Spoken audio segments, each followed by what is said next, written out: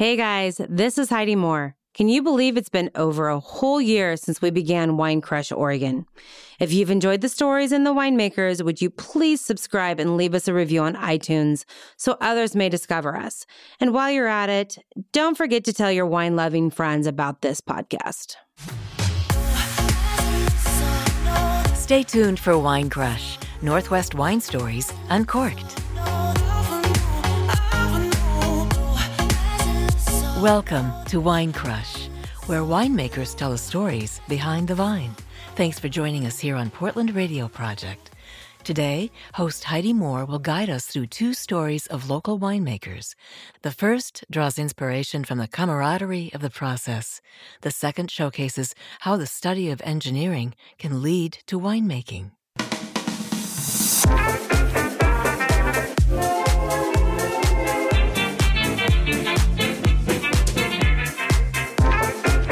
So we are talking with Ian Burrows from Ari Wine. Welcome to the show, and thank you for joining us today. Thanks, Heidi. It's a pleasure to be here. So I have mispronounced the name of the winery about 7 times today. And so I'm going to have you tell us exactly how to pronounce it and where the origin of it came from, then go into your story for us. Okay, certainly. You don't need to apologize for mispronouncing Ari, because it happens all the time. It's a really cool palindrome, A-E-R-E-A. I pronounce it Ari. You can pronounce it however you would like. Aria is what I keep going with. And Aria's fine. Okay, good to know. Like that famous restaurant in Las Vegas.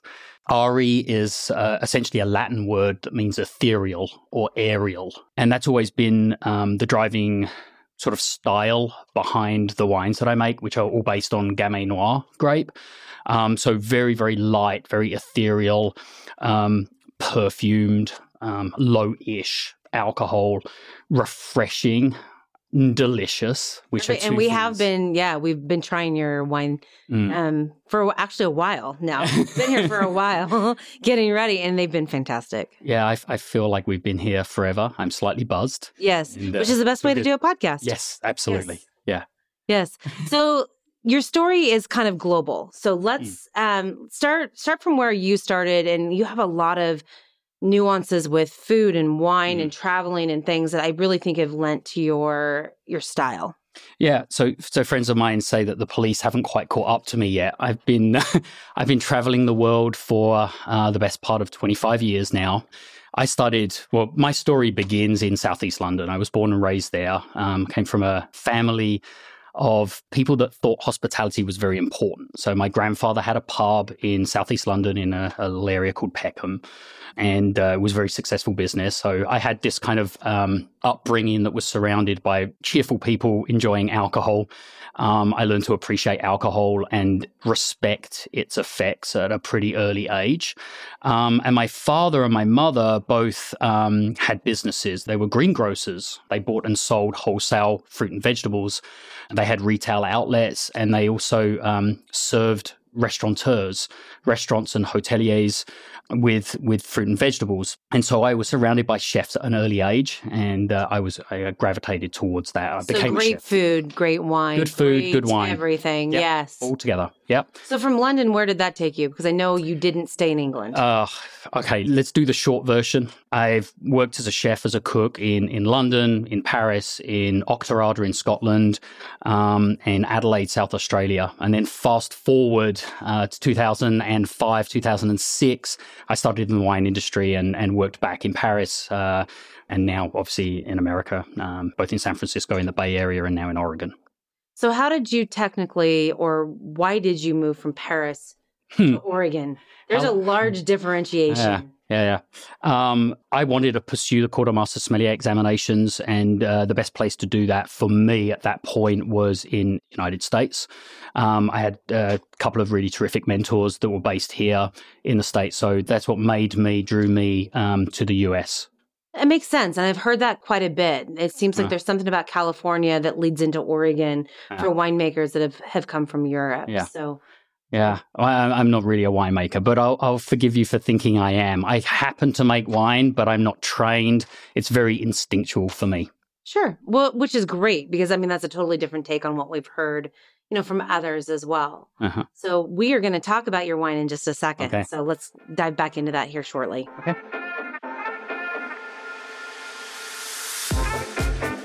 Support for Wine Crush comes from Country Financial Insurance, offering simple steps today to solve big problems tomorrow. For more, go to countryfinancial.com. Ian, you've already told us so much about your traveling, your background, the connection with food and wine, and kind of your upbringing.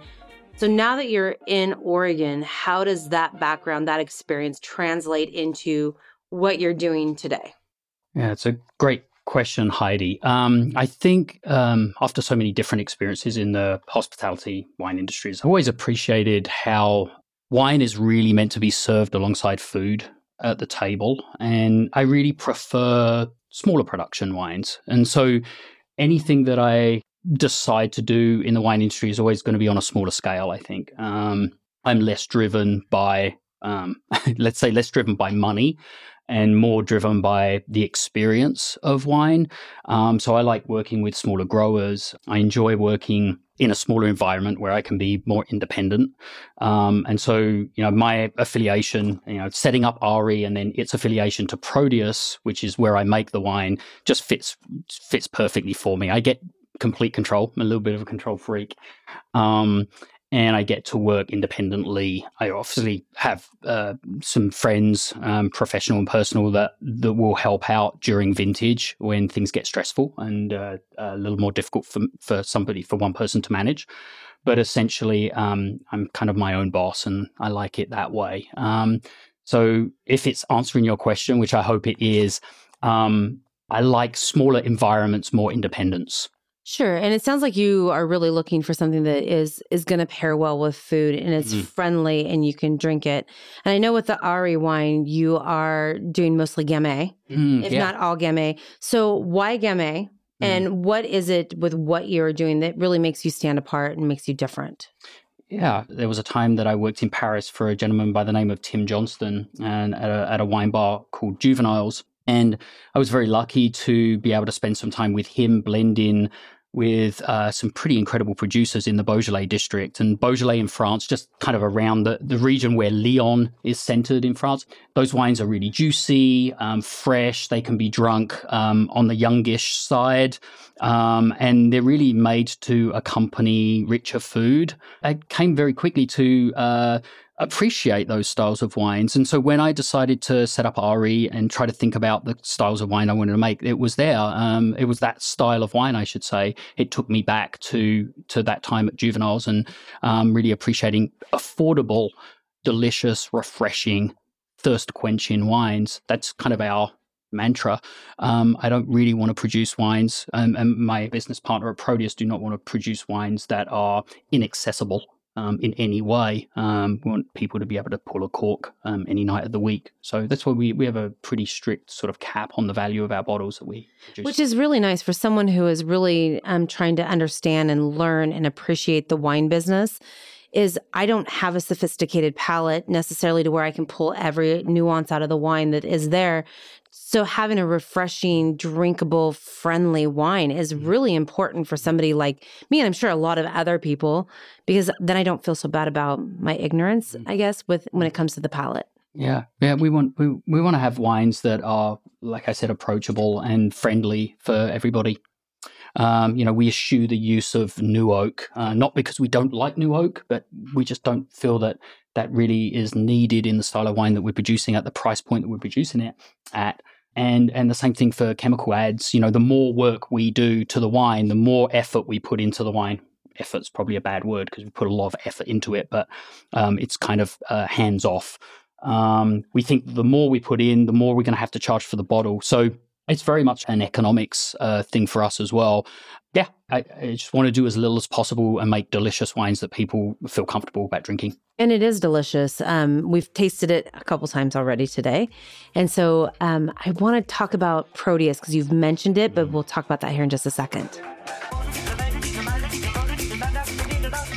You're listening to the PRP Podcast Co-op on Portland Radio Project at 99.1 in the heart of Portland and streaming worldwide at prp.fm. So coming back, talking about both Ari and Proteus. You had mentioned Proteus, and I want you to kind of circle back around. And you didn't really tell us what that was, but I know it is a project involved in everything else that you're doing. Yeah, it's a really important part. Without Proteus, Ari wouldn't exist. Essentially, I have 3 affiliations. I have 2 companies and then a strong affiliation with a third, and the third being Proteus. Proteus is owned and run by a gentleman by the name of Peter Jacoby, who I need to give immense gratitude towards. Peter was my first client in another one of my businesses. It was a brokerage business called Consulon. I started in late 2014, early 2015.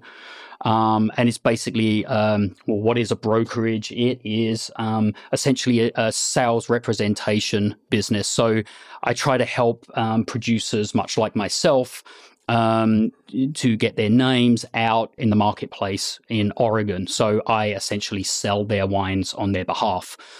Peter Jacoby, the owner of Proteus, came to me in 2014, 2015, and floated the idea of commercializing his very small estate, which is now Proteus. 2.5 acres, Chehalem Mountains. At that time, it was making 400 to 500 cases of wine a year. It's still right around 300 to 400 cases of wine. And it's essentially Pinot Noir, both white and red, and then a skin contact Pinot Gris. Let's reverse back to the white Pinot, because I love things that are different. Yeah. And you don't hear white Pinot very often. I know it's a skin contact thing, is where some of it, anyhow, is where some of the color comes from. So why white Pinot? Why not do the full-blown other than it's different? Yeah. So I think it's really nice to see, for me, it was really important to express at that particular place, that estate. And so to have the opportunity to basically commercialize the wine in a way that whatever you liked as a guest, as a consumer, you could be fulfilled. If you like white wine, red wine, or if you like something on the weirder side like skin contact Pinot Gris, your needs are fulfilled. I basically cut the Pinot Noir vineyard in half. I do a slightly earlier pick for 0 skin contact or as little as possible dry white wine. So it's Pinot Noir. There's a little bit of Pinot Blanc, a little bit of Chardonnay that goes into that. It's all neutral barrel fermented. There's no additions to the wine. Tastes more like Chenin Blanc than it does Pinot Noir, white Pinot Noir, I should say. So it has kind of this really kind of salty tang to it, lots of kind of stone fruit character, but it's not rich. It has a depth of flavor, but it's not a heavy wine, full-bodied. It's really lovely. Thank you. It's nice. It's different. It's lovely. It's easy to drink. It's very enjoyable. So thank you. And a great accompaniment to the table, I hope. Yes, for sure. Yeah. So I know you are out and about. You have different tasting room kind of set up. So let's touch base on that before I let you get out of here, because I know you're on the run. I am. Thank you. Yeah, there's a lot of people to thank. I think the best way to taste the Proteus and Ari wines is to come and see us, but it's only by appointment. So look up on the Ari website. It's basically AEREA.com or ProteusWines.com, PROTEUS wines.com. And then just ask for an appointment. We are not open to the public, but we are always welcoming to the public, if that makes sense. Sure. And then there's a bunch of people in Oregon that have been very supportive of the wines. They list them. There's great specialist wine retailers like Will and Danielle Prouty, Southeast Division. I have to say thank you to the Valley Wine Merchants. That's Andrew Turner, Fratelli Ponzi in Dundee, Ariana Restaurant in Bend, Coquine on Southeast Belmont, the Allison Inn and Spa, Recipe in Newburgh. There's the list goes on and on. Olympia Oyster Bar. Sure. Which is an event that I missed, and I will catch it this year if you do it again. So Maylin and I do try to collaborate as much as possible. She's been a great supporter of the wines. There are so many people to thank, but essentially that's a snapshot. So the biggest thing is to follow you on Instagram, find you on social media, and see where you are going next. Yeah, and follow you, Heidi, because there's always connections. There's always connections. The reason we're in this business is because of people. Absolutely. Yes, I totally agree. Well, thank you for joining us. I know you have a trip ahead of you, so get out of here, and we'll talk to you soon. Thanks, Heidi. Yes. Appreciate it.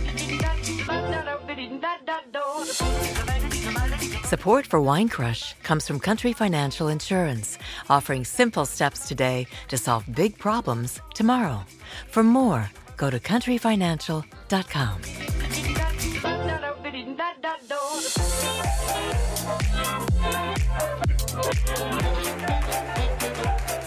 Welcome back to Wine Crush, the podcast for wine lovers. Say hello to our second guest today, Greg Van Dyke of Buds Bloom Wine. Thanks, Greg, for joining us today. Hello. Thanks for having me. So obviously you are not Bud. You don't look like a Bud. So who is Bud and who is the picture on the front of your bottle? Okay, so I'm assuming that's Bud. Bud is, that was my grandfather, late grandfather. Grandpa Bud, nobody knew him by his real name. Everybody called him Bud. So friends, family, kids, everyone called him Bud. My dad's dad, Grandpa Van Dyke, started a farm out here after World War II. He had originally homesteaded in Wyoming, started a farm out there, and then moved out to Oregon in 1952 with his first two sons and family and started a farm here. So, And the farm's outside of Yamhill, if I remember correctly. Yeah, it's kind of around Yamhill and Carlton area. The particular vineyard site is right outside of Yamhill. Perfect. So how does your grandfather play into what you're doing now? Because you didn't start out as a winemaker or owning a winery. You started really from the grassroots. Right. Yeah. Like I said, I grew up basically as a third generation on that farm, large extended family. So there's multiple farms within this story, really. But my dad started his own farm after going to college for a few years and going to the National Guard and so forth. He went back to being a farmer. And so we basically did that for 40 years or so, my dad did, as I was growing up. And I have a large family. We all had a hand in it. We all, drove all kinds of equipment, did a ton of hard labor, of all kinds. Working in the shop, working in the fields, a lot of forage crops and stuff. And basically my grandfather was the first one to farm that property in my family. And then my dad, and then when they retired from farming, we planted vines there in 2008. So, really from 1960, I believe, was when that property came into our family to 2008. So basically 48 years later, we finally put vines on it. So, yeah. So why the decision for vines? I think my parents had this in their mind since actually the year I was born, which is odd. It was 1979. And my parents had quotes that I saw that they were in their office like 20 years later. These surfaced out of nowhere. I was like, where are these? It was like literally 2 pennies on the dollar today. What would it cost to put in a vineyard? They were looking at doing that. And I don't know if I was the demise, like the reason why they didn't. I was the decide fourth to child. I was the straw that broke the camel's back kind of thing, or that dream's got to wait a little longer. So sure. I think maybe that's my speculation. I don't know if I can really get that out of How that. interesting, because that would have put them in the whole pioneer phase of the wine industry. That was about the right time frame. I think they were kind of knew what they were doing with the farming they were doing, and there was a lot of uncertainty in what it would take to make that transition. And then, hey, you got a large family to support. So I think that was certainly an aspect, and probably wise in some ways, and maybe something to take on later. Maybe good timing. Mm-hmm. So you started as a farmer, you did other things in between, and then you've transitioned over to making your own wine here just in the last couple of years. Yeah. So what was that decision? I mean, why, where, how? Was it just a drawback? I went to college and I was in engineering for 2 years, mechanical engineering, and took a step back. I wasn't sure that's what I wanted to do. And then I took a year off and I worked for Ken Wright Cellars. Mm-hmm.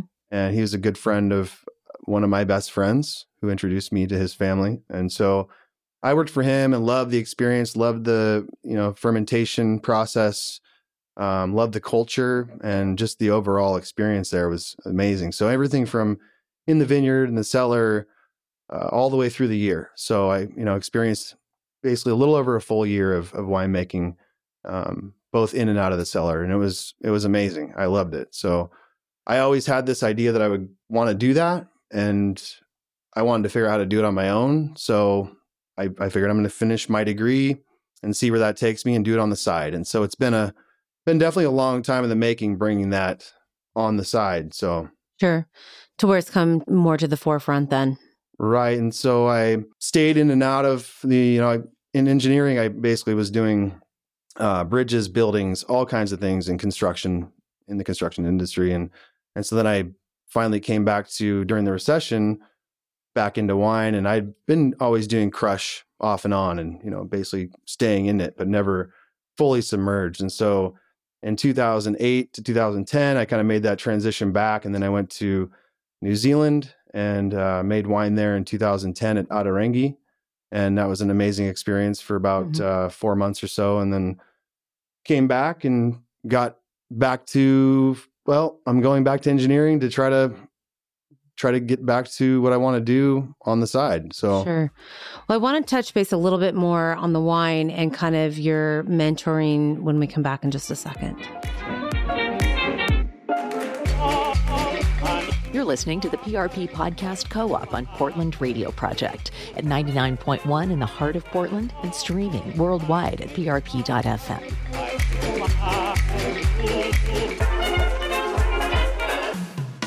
You had mentioned your mentor in the whole wine industry. That's quite impressive to have a mentor like that, to really kind of give you your ground roots to really what he does, but also maybe kind of get you jump started in the direction you're going to take.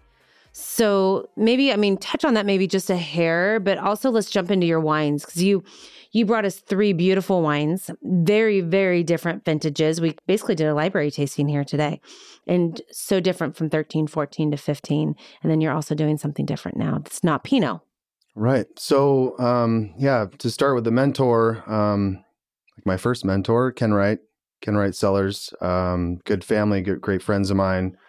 I was so happy to be introduced to them and work for him. And like I said, he was a great mentor. He was really very relaxed and just very keen on what he's doing, and also very kind to everyone around him. Just a very good teacher. So yeah, that was my first inspiration, really. And that's where I really gained true appreciation for wine, because I really did not understand or appreciate wine at that point in my life. I was only 19 years old. So It's really young to appreciate wine, especially good wine. Yeah. And he was a great example. He makes small batch. A lot of his practices are what I've learned from originally, and I've definitely developed on those. I've had other mentors as well, but that's really where it all started. So Sure. that's where I gained kind of the appreciation and love for the process. So you have just predominantly done Pinot. So that's been your big thing until just recently, which you've started introducing something different. So what is your take? What is your style? Why is your Pinot different maybe than some of the other ones that we're going to drink? And which I will say, we were just talking about this kind of in between segments. You as a very boutique winery, it's amazing how great the wine is. And this is one thing I learned when I was working for Ken. It's really quantity versus quality, or vice versa. And that you can take that however you want, but that has some traction and has some real truth to it. You can certainly make good wines in larger quantities, but small batch winemaking has a different touch to it, a different finesse to it, a different personability to it. So you're a little more one-on-one with the wines than you are, the ratios are better, let's say. And you can control things differently. You don't have to manipulate. You don't have to add or take away. You just try to just treat it perfectly as possible, simply as possible. And that's the thing. Minimal intervention is what I learned. That's what I practice. And Ken was a great person. A lot of other winemakers I've worked with and around, some in my family, for instance, both my younger brothers are both in the wine industry. We all learn from each other. And so you take a little bit of this, you take a little bit of that, and you make your own. That's what I've done. So Chardonnay is the next thing. Chardonnay is what I started making in 2017 of my own. Very similar to the way I do my Pinot Noir, except as a white, but a lot of the same ideals and practices.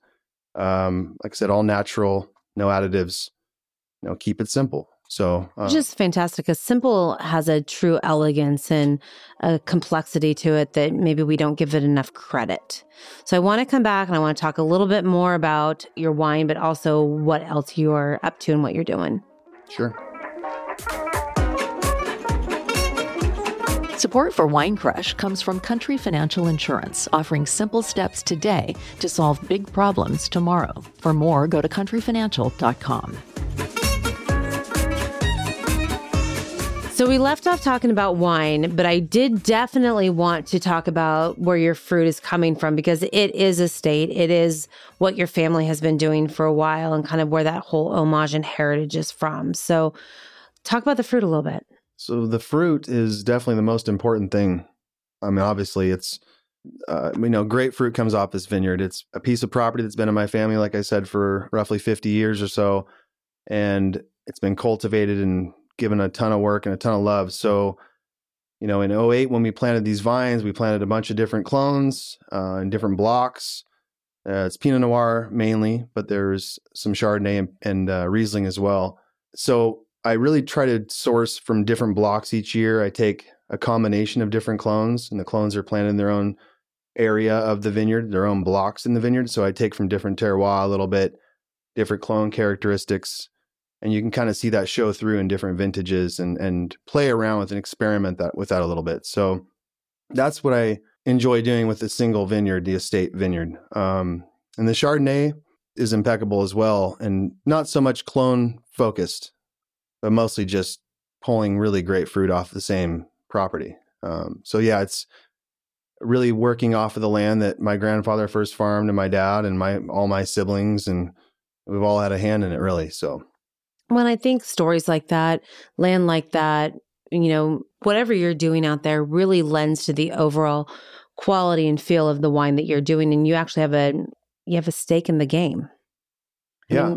And a lot of pride that goes into it because of that. Sure. I mean, I grew up farming on that property for, basically the first 15 plus years of my life. And I've driven a lot of machinery on it. I've gotten really dirty out there, and I rode a combine down the hill backwards one time. So yeah, well, that was not a fun day. We probably need to talk about another piece of your life that we need to kind of help with that part. But I know you had mentioned that you worked, with a couple different winemakers that have been great mentors to you as well. And I want you to make sure that you mention that, talk about that, because that really does lend to your overall style and how your wine ends up.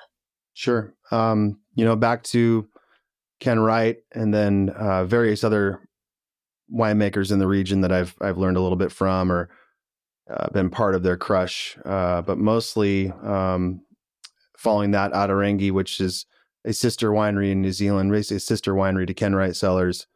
An amazing experience out there. And then coming back here, I learned from all the winemakers I work around. And, in 2013, when I started making Buds Bloom, Laurel Ridge, their staff, their winemakers, also had a hand in things too. So you learn a little bit from everybody you're around. And then now since then I've transitioned to Day Camp in 2017. Which is a little bit confusing because I wasn't really quite sure what to think of Day Camp. It's really just a play on the owner's name.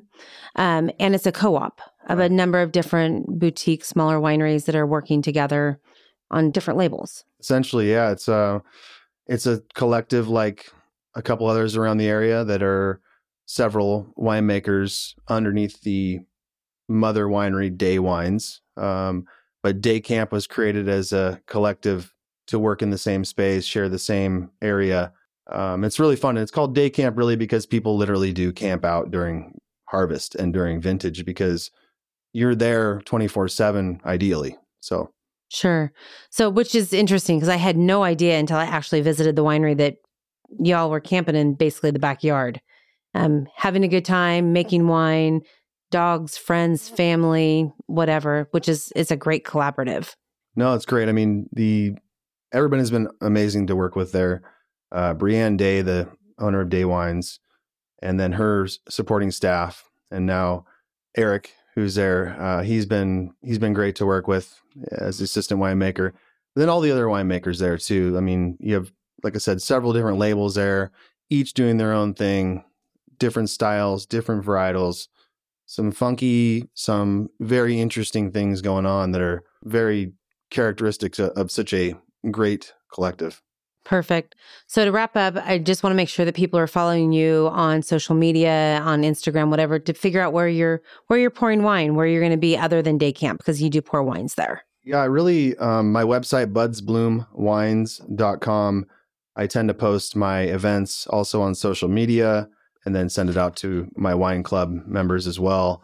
But really pouring it at different events around Portland. Portland Night Market is something I should be doing here next year. And then also really just a bunch of different festivals, small and big, some of them.